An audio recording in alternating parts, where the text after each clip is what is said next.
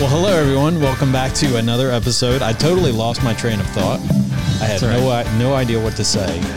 Which show you were on. Which show I was on. Brain freeze. So, but yeah, welcome to the show. I think that's where I say I'm Jonathan Taylor and you are. Yeah, exactly.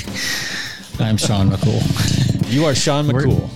We're gonna do a flight today, a quick flight. Jonathan's got places to be, so we're gonna do 3 or 4 things. I've got 2 things. Yeah. You've got 1 to 2 things, and so we'll cover that. Hit our beverages real quick. Hopefully they're not too disappointing. He keeps trying, man. You keep trying. You keep bringing IPAs on the show. You keep giving them a chance. So I appreciate that. There's got to be one out there. There has got to be one. Yeah, it's. I'm on a search like the Holy Grail. I'm looking for an acceptable. What is this IPA stuff everybody's talking about? There's got to be something I'm missing. Yes. Yeah.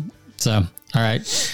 Well, I am abstaining from alcohol today. I did bring a beverage on, but I took some medication, so it says don't drink alcohol with it. So I'll go ahead and start. I can put it in a little mason jar. It's kind of got a blue tint to the mason jar, but it's like some lemonade right there. No, it's actually milk. Ew. It's disgusting.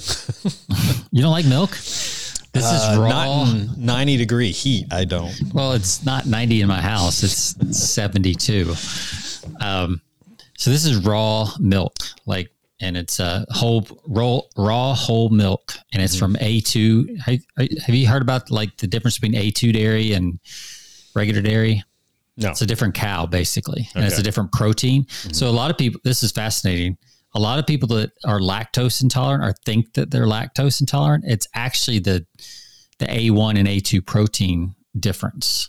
Oh, okay. So there's a whole breed of cattle, A2 Jersey cattle, that have a different protein, and people one of Sydney's friends came over and thought she was lactose intolerant. She had this milk, no problems whatsoever. So for those lactose intolerant people out there, maybe try some A2 dairy, and they actually sell A2 dairy in the stores as well. So little fun fact, little trivia. There's a bonus round for you right there. But yeah.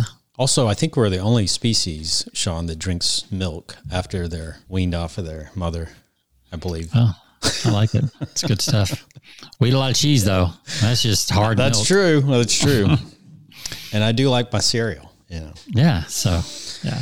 Yeah, I know some people, I've heard Brendan Burchard say before, it's like, that's the most disgusting thing ever. Why would you see a cow in a field and think, oh, I want to drink out of that? Like, I don't know. I like it. Especially when I unlock the magic with some Oreos. Oh, there you go. Now you're talking. So is that double stuffed or just regular? It is. It's a double stuff. Love them.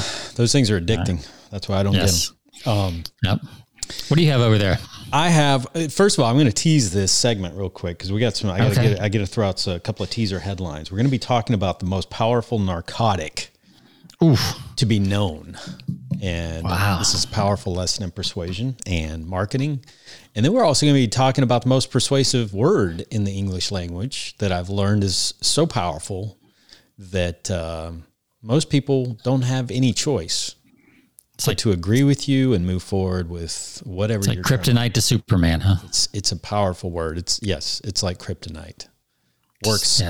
Works every time. What is that word? Works almost every time. Inevitable. It's inevitable. It's like Thanos, inevitable until he wasn't. That's right. So, all right. I'm excited to hear about that. Yeah, I'm going to be talking about one of my clients gave me some feedback on just the overall business and some stuff we've been doing together and kind of the lessons from that. It's good news. Awesome. And then a chart, an interesting thing I read from charter.com that does the charts and about the news cycle and what we can learn from that. So that is the news. Let me put that quotes. This news. Yes. So, all right. Can you I jumped the gun on my drink, but now you can do yours now that you sufficiently teased. Well, I have a Florida man. I got a Florida man from Cigar City Brewing Company right here. Florida man. Florida man. So that's how lots of headlines start. Welcome to Florida, the Sunshine State. It's got a little billboard on it, and this is actually a new edition. I've had maybe 2 or 3 we've reviewed, or I reviewed on the show from Cigar City. They've not really. I don't think they've been double IPAs. This is a double IPA. Some of their white ales are pretty good. I think in the past, one of them is the Florida Cracker. So everything's Florida. I guess they're based out of Florida. Yeah, they are. They're Tampa Bay. Yeah, Tampa, right? Yep. Yeah, that's the Cigar City. Yep. So everything's got the Florida based theme, but the Florida Cracker was probably one of my favorites. But this is a double IPA, 8.5%. Says unpredictable varieties of hops used in nearly criminal volumes, combined to. Yikes! Combined to create a bold, citrusy double IPA, brewed to pay. Oh gosh, here we go again. Brewed to pay tribute to the world's worst superhero, Florida man. Is that a superhero? Who knows? I just know there's a lot of headlines that start with Florida man. I have never heard of a superhero named Florida man. No, it must be. Maybe that's a little tongue in cheek. Yeah, probably so. And I don't have a glass today. I don't even care. That's how little I care about this beer today. No glass. Let's cheers it up. Cheers. I'll drink my cow pus. You drink your IPA.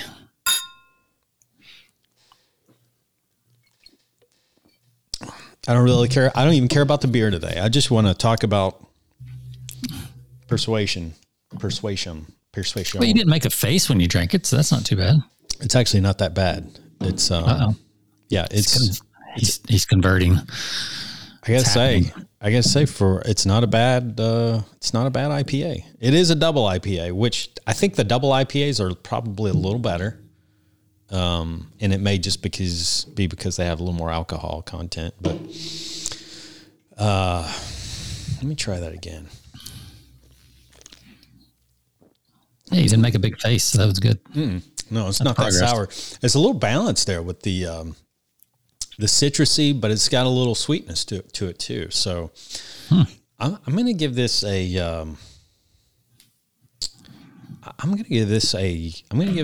solid 3.0. There you go. 3.0. It's pretty good for the old IPA bracket. 3.0. Good. I'll give my milk a 3. I mean, it's milk. I don't know what else to. Now, after you've with the Oreo though, it gets a little. Yeah, I mean that would go to a 5 for sure. Bumped up a little. Yeah. So.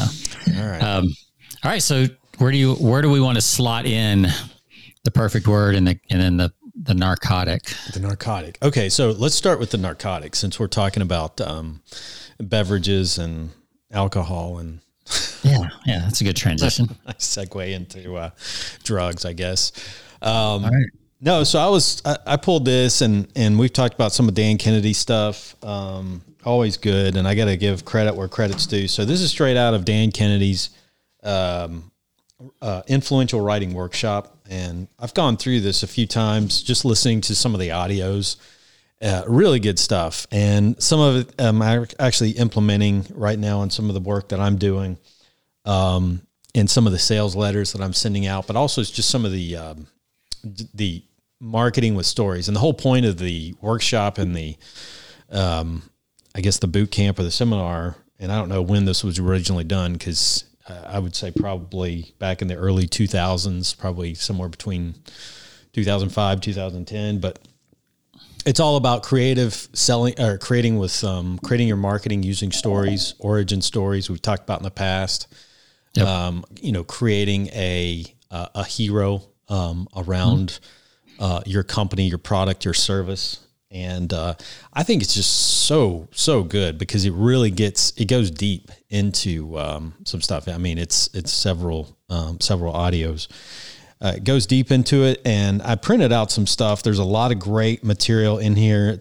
Always Dan Kennedy-esque, where it's just kind of slapped into a, Xeroxed and just slapped together and then printed out and turned into a manual. But he uses some great examples, but he talks about the power of the most powerful narcotic. And the most powerful narcotic for anybody in marketing today is the desire for people to belong to something. And we talk about this all the time in influence, and people want to belong to whatever organization, whatever group, be a part of something greater than themselves. And he uses a lot of examples on how to use this in marketing. He talks about it talks about some of the most noticeable brands that we could think of, like Harley Davidson. People want to be a part of the Harley crowd. They want to ride the hogs. Yep. You and I have Jeeps. There's a whole affinity crowd of Jeep owners that have their own communities, their own groups. They stick little rubber duckies, and I should have brought my rubber ducky on today because you've probably gotten one of those, Sean, a little duck Jeep rubber duck that they put on your door handle or some part of your Jeep. I don't have that. That's crazy, man. I know. I haven't owned mine for that long. And about 2 weeks after getting my Jeep, just in the parking lot, somebody puts a rubber duck. So I'm like, I didn't know this was a thing, right? Oh, I've never had that happen. But it's a whole community of people that, it's got the little tag on the rubber. Now I feel left out. I know. I can't believe you've had a Jeep for 5 years. I know. And I've had one before that, So yeah, it's crazy. But it's a cute little bath, little yellow rubber duck. And it's got the little thing that says duck Jeep. You watch now that you've mentioned that and put that out there, like Sydney's going out of town this weekend with a Jeep. You watch, she'll come back with a duck. You got to park at I think you got to park at the right places. You got to be at the right spots. Yeah. In fact, I guess Sid must be listening. My wife is listening. Sid is very upset that she doesn't have one. So, well, I can, if you guys were close by, I could, I could stick one on the Jeep. There's a whole community apparently out there. It's going to happen now. So I'm curious though, does he say why he calls it narcotic? Cause I was looking up the definition of narcotic and it doesn't really fit. I mean, there's not, let me see if there's another definition that's maybe further down. He uses this is straight out of, here it is. Having the effect of relieving pain and inducing drowsiness, stupor, and insensibility. So having the effect of relieving pain, I guess, is why he. Yeah, I would think that. Yeah, that would be the answer to, belonging to something is an answer to a lot of people's pain. Yeah. Yeah, no, you're right. Like I always find it interesting. For a while I was doing triathlons. 10 or 12, 13 years ago, however long it was, a while ago. Mm-hmm. When you get into these new worlds, whether it's that or Spartan races or 5Ks or whatever, your kid's soccer league, you find out that there's this entire world on Saturday mornings that you did not even know existed. Absolutely. These entire affinity groups that are out there doing their things, spending thousands of dollars on their little sport or activity or whatever. That before you were part of it, you didn't even know it existed for the most part. Right. Like you just weren't even aware of it. That's right. And there's thousands of those kind of little groups everywhere, not just Saturday mornings, but just, the Tuesday night book clubs and the, wine tasting clubs and whatever. Like there's all kinds of stuff out there. Oh yeah. That people are joining. Well, that doesn't even count the big stuff, the, political and all that stuff. That's right. I mean, there's whole, meetup I used to use Meetup quite a bit and not as often, but they built a whole business model off of the fact that people want to start their own, affinity groups, and get together on a regular basis and meet at a certain location and talk about whatever.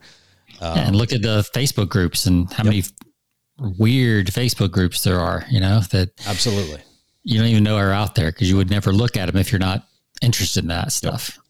But from a marketing standpoint, creating a community that people can be a part of is a big deal. Oh yeah. And it's why people join, clubs, country clubs. Like you said, they become members of this organization, that organization. They pay absorbent, fees just to belong to something.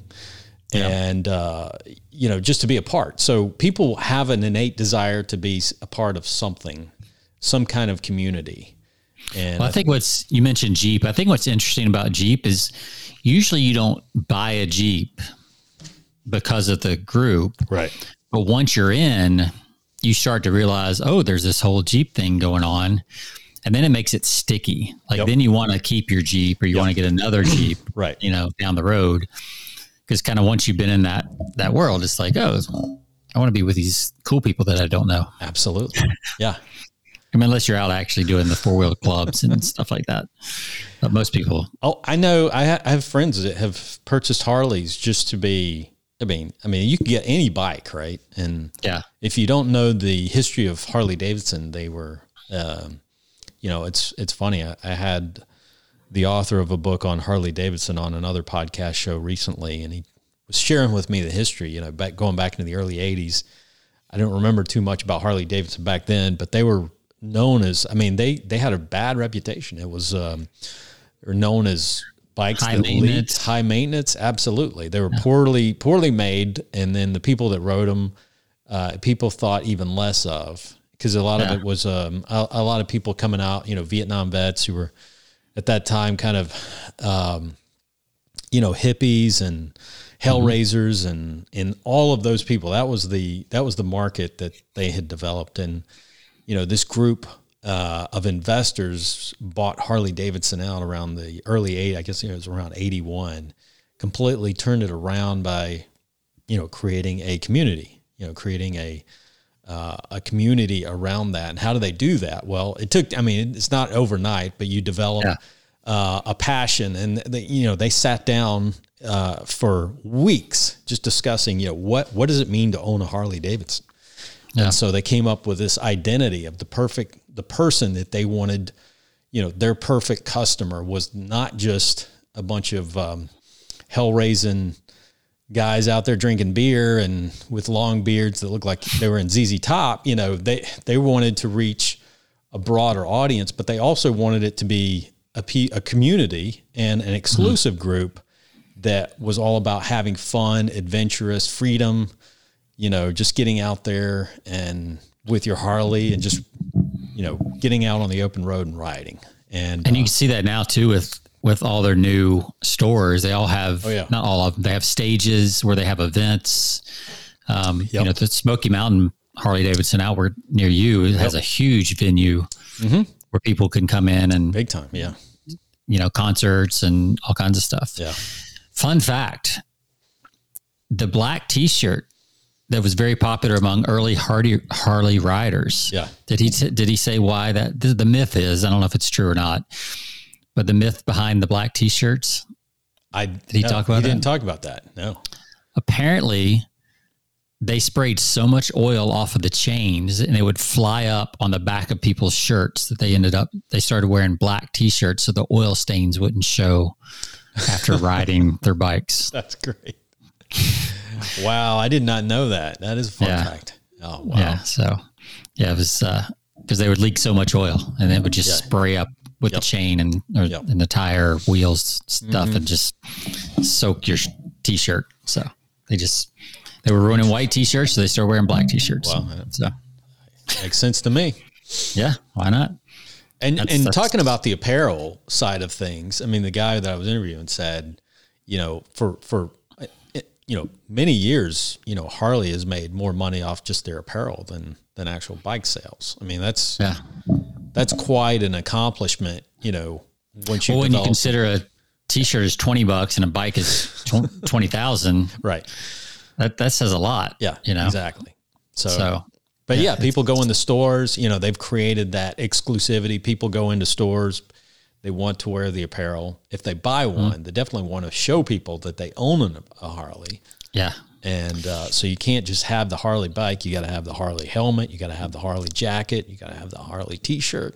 All black. I did that when I bought my Triumph. I had to get the Triumph, stuff to go with it, because you make that kind of purchase, you want to be part of that world. So that's pretty cool. That's the number one narcotic, is to figure out how to create a community that people want to be a part of, or a group that people want to be a part of. Yeah. And the way I use this, and the way anybody, will throw this out, but the way you can tailor this to your own business, and, there's always that person that says, well, I can't do that in my business because I do X, Y, Z. And it's like, well, that's not true. I mean, you have marketing to people.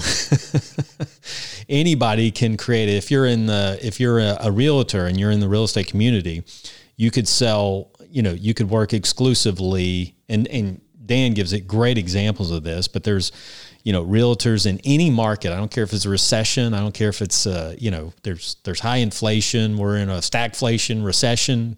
In great time, there are always going to be realtors out there. They're killing it. And some realtors, though, know how to, sell to the affluent, market themselves to the affluent, and create a community that's offers exclusive, they're completely exclusive to a certain segment. So if you're looking for this, or if you're looking for this, or if you're just looking for somebody to help you shop around for a house, I'm not the person. I'm the person who's going to lead you into the, right by, and here's the only people that I work with. Yeah. And you can even leverage that and be like, when you work with me and we get you into the right neighborhood, I'm going to introduce you to people in that neighborhood. Yep. Right. So you take it a whole nother level. Absolutely. Like when you move in, I'll host a party and I'll introduce you to all the neighbors. Like that would be something a realtor in a kind of a high end, or any neighborhood really could do. Yep. Be the liaison for getting to know people in the new neighborhood. Absolutely. Very cool. Yeah. So one of the ideas I've got in my business, because even in manufacturing, people say, well, how can you do this in manufacturing when you're selling materials and things that so many people buy? Well, you can find ways to create exclusivity, and, one of the ways that you can create that separation from everybody else, because you always want to go in the opposite direction of what everybody else is doing in your industry. So sometimes you have to look outside your industries, but you want to go opposite. If you're doing what everybody else is doing, you're going to fail, and you're going to fail like everyone else. So what you've got to do is look for ways to distinguish yourself. And, one of the things I talk about is in the manufacturing, the chemicals business, manufacturing industries, industrial segments, they do everything the same. Rarely do you see anybody kind of stepping outside the box and creating what I call, or what Dan has referred to many times, as kind of that shock and awe package, where they send out to people. And what a shock and awe package is more or less kind of that welcome package that, you can have, a book in there, whether it, you kind of want it to be your book, but it doesn't necessarily have to be. If it's right. Tailored to what they're trying to accomplish, sometimes it can be a book that somebody else has written. So don't think you have to be the author of everything out there. You could buy, and there's a great place, you can get on Amazon and order a lot of these remainder books, or books that have been, it's been years since they've been published, and get them at pennies on the dollar.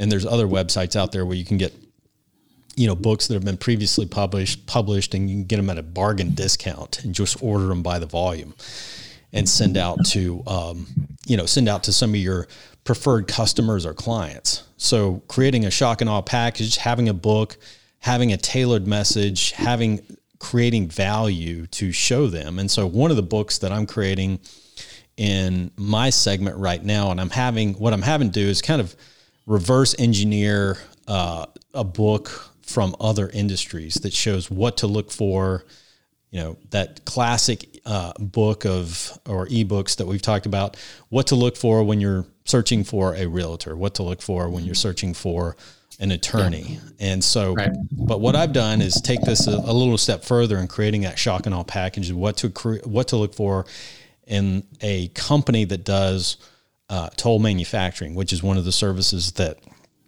that we do, which is more or less, say a company, they've got a product that they're making, but they don't have the manufacturing capability. Well, they're looking for a tolling company that will actually do the manufacturing for them. They'll send them the raw materials, and that's what we'll do. So that's another segment that I'm working on, marketing. And so, one of the books in this shock and awe package is how, what to look for, because I know that that's always a question that people have to have when they're shopping around for somebody who's going to make their materials, right? They've got the patented process. They've got the secret sauce, so to speak, but they don't have the capabilities of making that. So how do you go about doing that? And, I think people probably more often than not will get on Google and look for that. But what I'm doing is creating a book and a package of how to identify a company, especially when you've got a product or something that is very proprietary. You got to be really careful about who you work with. There's a lot of things that you look for. Yeah. Trust is going to be a big issue. Huge issue. And it's where a lot of people get ripped off. People shop this stuff over to China, and they have many times in the past, and a lot of people have made the mistake and learned their lesson is that China rips, they basically just, they'll do it for you, and then they copy it and they do it themselves. That's what China's good at. Yeah. So, those are things that people need to, putting a package of education together that shows what to look for and then what you do is identify, here's the companies that we work with exclusively. Here's the type of companies that we seek, and it's this type of company that we're looking to work with and no one else. So there's an element of creating that exclusivity in the shock and awe package where the book shows what to look for. But at the very end, it tells them what the next step of the process is if they're interested in being part of our community of companies that work exclusively with us.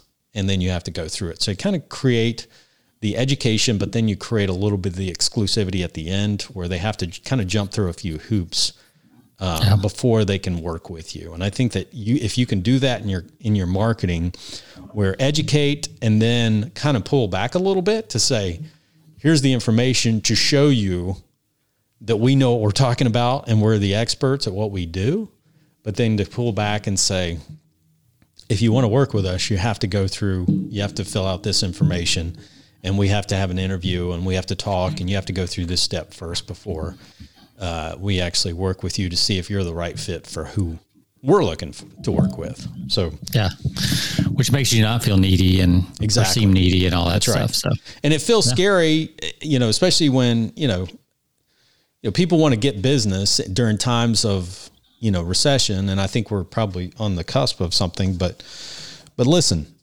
there's plenty of business out there, and there's opportunity even during bad economic times. And I think that's where you've got to tailor your marketing message, even in an economic downturn, to say, listen, your marketing capital, you're putting a lot of marketing capital or a lot of capital on the line and working with somebody that's going to be doing this for you.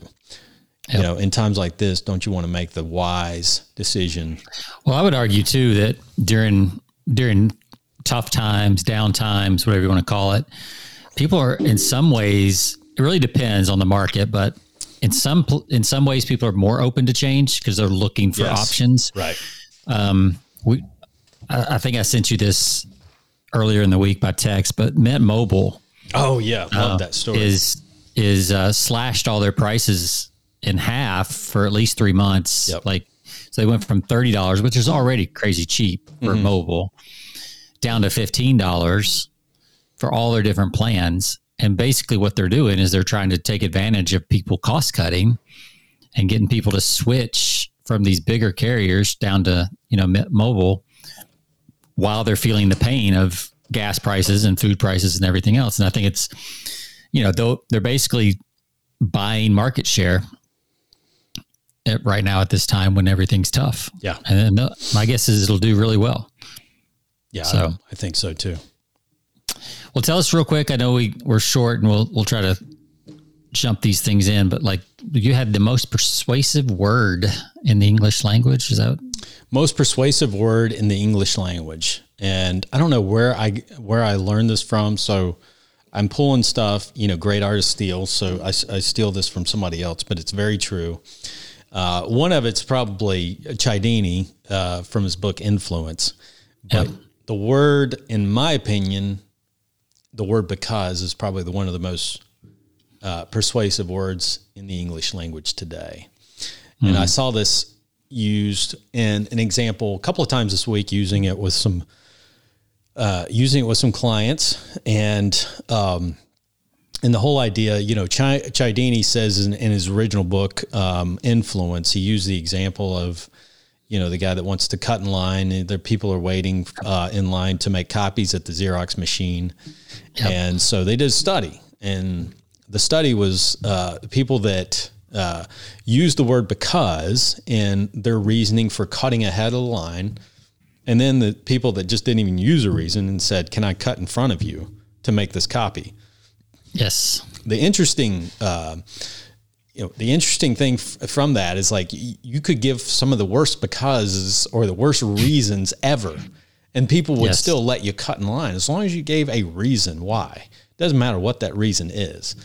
But obviously you want to give a good reason, but it's amazing how that works in the mind, because people want to make sense of what you're doing or make sense of what's happening. So the mind needs a reason for something. And I use this week. And so powerful example of, there you go. So this is Gary Bencivenga. I'm sharing it on the screen for those of you. So Gary Bencivenga is one of the greatest copywriters ever, and he's retired, I think, for the most part now. But he has these things called Bencivenga bullets, marketing bullets, and it's a whole series of them. But one of them is exactly what you're talking about, the word because. And he cites Cialdini, I think, in here as well. Oh, yeah. But I think the word because. So. Yeah, I think the where I got it from, or one of the authors that we've had on the show that was the author of Exactly What to Say. He came on and joined us in the past. But, I used it in a situation this week for raising prices. And I'm telling you, that's one of the scariest things when you have to go to, you probably know this, Sean, if you're dealt with a returning customer or client that's worked with you for years, and you come back to them and say, hey man, I gotta raise your price by 30%. Yeah. And in your business, you don't have a choice. Like the actual price of goods has gone up. That's right. Because of inflation, raw materials. Yeah. Raw materials go up. So, and so those are helpful because, you can use the because very easily, in that, because you can cite the, some of the data out there that shows the price index and shows the cost of raw materials and this raw material and this raw material. And it's pretty easy in my industry to be able to go just Google price of acrylic acid. What is that? And then you'll find an article on there's 20% increase in the price of acrylic acid in the industry, and it's caused, supply and demand is going to drive the price up. So those are easy to share. But the thing is, you have to use it. The higher up you go, I find the higher up you go, and I guess the higher the price of something or the higher the value of something, obviously you have to go up a little higher on your because, or you have to put a little more detail into your because. You can't just say, well, because there's inflation going on, I'm going to give you this, 9% price increase. That usually doesn't fly. They're like, okay, I'm waiting for the rest. And so you do have to give some answers, but if you're prepared, to me, it's one of the most powerful things. And I had this experience a couple of times this week where you're in the middle of that. It's kind of an uncomfortable situation, but when you put it together kind of in a presentation to where you're showing, obviously data on the price of certain materials, and you're able to explain that, people are very appreciative. They're not going to say, you jackass. They're going to say, oh, thank you. Because what it does is in 2 points to that. One, it gives them an answer. It gives them a reason why first of all, which is the obvious thing. Number two, if they're working within a large company, it allows them to save face to the people above them, to give a legitimate reason when they go to their bosses and they have to explain this. You've helped their case quite often. And if you're dealing with any kind of B2B business where you're working with, purchasing managers or supply chain coordinators or people like that sometimes are a real pain to work with, let me tell you, if you give them reasons, it helps them and they appreciate you and they will be grateful to you because you've helped them explain the reason why to their boss. And it's helped them. And because if you don't do that, they're going to go to their boss and say, XYZ raised our price by 10%. I just want to let you know. And they're going to say, what? And he's like, you better get back on that phone and you better do some negotiating with them right now, so it creates a lot of tension for them. And so that's the last place they want to be. So, and every salesperson, if they're good, will give their buyer the causes to take back to their spouse or other decision makers, right? Like so that you have a story packed and ready to go. You don't have to fumble. That's right. Explaining why you bought that new set of clubs. I like how you put that, packed and ready. You should package a really good because for any of your buyers, and because it makes it easier for them to sell, because sometimes they're not the ultimate. They're selling to the person above them, whether it's to, like you said, they may be selling to their spouse. They may be selling to their significant other. And that's one thing, I don't care what you're selling. People forget that there's always somebody else involved in the process when it comes to marketing and selling. They're not the only ones. They're going to take this information back. Even if you get the sale, like the retention and keeping the sale. Yeah. So a lot of times can depend on that. Absolutely. Having a good because. And that's the one thing. One of my all-time favorite movies in sales is Glengarry Glen Ross. Al Pacino, he's sitting in the scene at the restaurant and he's talking to the guy and he's doing just a fabulous job of just selling him on this property. Because he's taking him through a story. It's one of the best presentations I've ever heard. But the one problem that he had in that was he didn't give the because for the spouse. He was selling the guy the whole time on the dream. Well, the guy comes back the next day because his boss, his boss nicks the whole deal. So, he happens all the time. He didn't give the because for the other significant other. So, and it's got to be really clean and clear because if you're asking someone to pass that information on, it can't be complicated. No, like it's got to be very clear and concise, or else they'll get it wrong, fumble on it, or whatever. So, absolutely. Well, I've got So I saw a stat today about the news cycle, and I wanted to just bring it up real quick. And this fascinated me because it says that they did a survey, and people who are either very interested or extremely interested in news is down. First of all, I didn't know there was anybody that's very or extremely interested in news. Like that seems over the top to me. Yeah. But what do you think the number of Americans that they surveyed were very interested or extremely interested in news? And it doesn't say if it's TV or it just says news. Like news. It doesn't really. So that could be from your websites, news feed. Yeah. I would say. I would say that because you're including not just the traditional mainstream media type news. I would say be digital as well. It could be digital. I would say probably, I would actually go somewhere between 45 and 50%. So in 2 years ago, it was 66%. 2015, it was 67%. This past year, it's down to 47%. So it's fallen. Wow. And it has been in the 60% and up range for as long as they've been tracking it. But in the last 2 years, it's fallen to 47%. Yeah. And the hypothesis is that it's just too negative. It is. Well, it's hyper partisan now. I mean, you rarely can you get the straight story anymore. There's an angle to everything now. So there's two lessons I took from this that I wanted to share. One is news media outlets, digital, whatever, are going to get desperate if their viewership or readership is dropping by 20%. Probably their best customers, because these are the very and extremely likely, people. So that's going to cause probably more sensationalism in the short run as they get a little desperate. The other thing is, just from a business standpoint, I think it's a good reminder that, we always talk about fear sells and all this and all these like bad news sells and things like that. And I think that's true. But I think even the news has forgotten, or especially the news outlets have forgotten, used to be in journalism, you also offered a solution at the end of your reporting, right? There was usually some type of solution or action you could take or recommendations you could take. Now it's just pure, just like, here's the bad news, you're on your own. Yeah. Right. And I think marketers kind of tend to do that as well. You can get really hyped up with the problem and not give a real good segue to the solution especially in content. Right. Like, it's so much teasing bad news that you kind of forget that you need to leave people with some hope.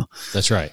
And that's what's happened in the last 2 years is the hope has been taken away and it's all just negative. Yep. So, yeah, which I think is why that, people, you look at we talked about Top Gun, the numbers from, that box office sensation. People are looking for an outlet away from all the negativity. Right. And like we said, it was anti-political one way or the other. Completely. No controversy in that movie whatsoever. It seems like lately there's every movie you can pick apart. There's something in there that any side can dissect in a movie and say, wow, here was the problem here. They were trying to get across a message or whatever. But you won't find that, Top Gun, it's totally nostalgic and completely falls in line with, I think, what most people really want to come back to the movies, to just see something and be entertained and escape for just a couple of hours and not have something, a political message or anything like that kind of pushed down their throat. Exactly. So last thing, and then we'll run. So I have a client that I've been doing some emails for about 6 months now, and we were running some numbers, or they were running the numbers, and we were looking at like lifetime value of customers, things like that. And even though our emails, so we're doing 2 emails a week, I write one and they do a newsletter for the other. So a Tuesday and a Friday. And what we found is that even though the emails themselves are not generating a lot of sales as the emails go out, the retention across customers is up. Right. Significantly. Right. So just because we're staying in front of them, the customers are continuing to buy, which is increased lifetime value, which increases, the ability to make a profit and all those things. Sure. So the point here is you don't always have to have an instant, in direct response world, we can get like, oh, we didn't get a 10% response, or we didn't get, X dollars from that email. Maybe email is not working or whatever. It's not, doing anything. But if you look at your overall numbers, especially over some time, 6 months or whatever, you can clearly see when I started writing emails for this company and we started adding in the newsletter, basically when we started communicating with the list every twice a week from sporadically, retention has gone up since then. Right. So this is where the branding companies have it right. There's a reason that, Progressive is on TV and radio and everywhere else billboards they can find, and they're in your face all the time because they're either trying to get you as a customer or even keep you as a customer. So the bottom line is communicate with your list, your customers. Yep. Because if you're not, somebody else is. Absolutely. In a heartbeat. And they will take them from you eventually if you have forgotten about your customers and don't communicate with them. Absolutely. It's like any relationship. So, yeah, you neglect it. It's like that emotional bank account. You neglect it and it starts to run dry a little, and they're looking for answers elsewhere. Yeah. So don't feel appreciated. They'll just go somewhere else. That's right.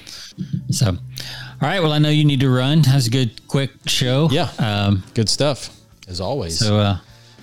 So you can, to all of our listeners, we always appreciate you. You can find us persuasionbythepint.com. You can find us on all of your podcast platforms, Stitcher Radio, iHeart, Spotify, and leave us a comment. You can also email us over at persuasionbythepint@gmail.com.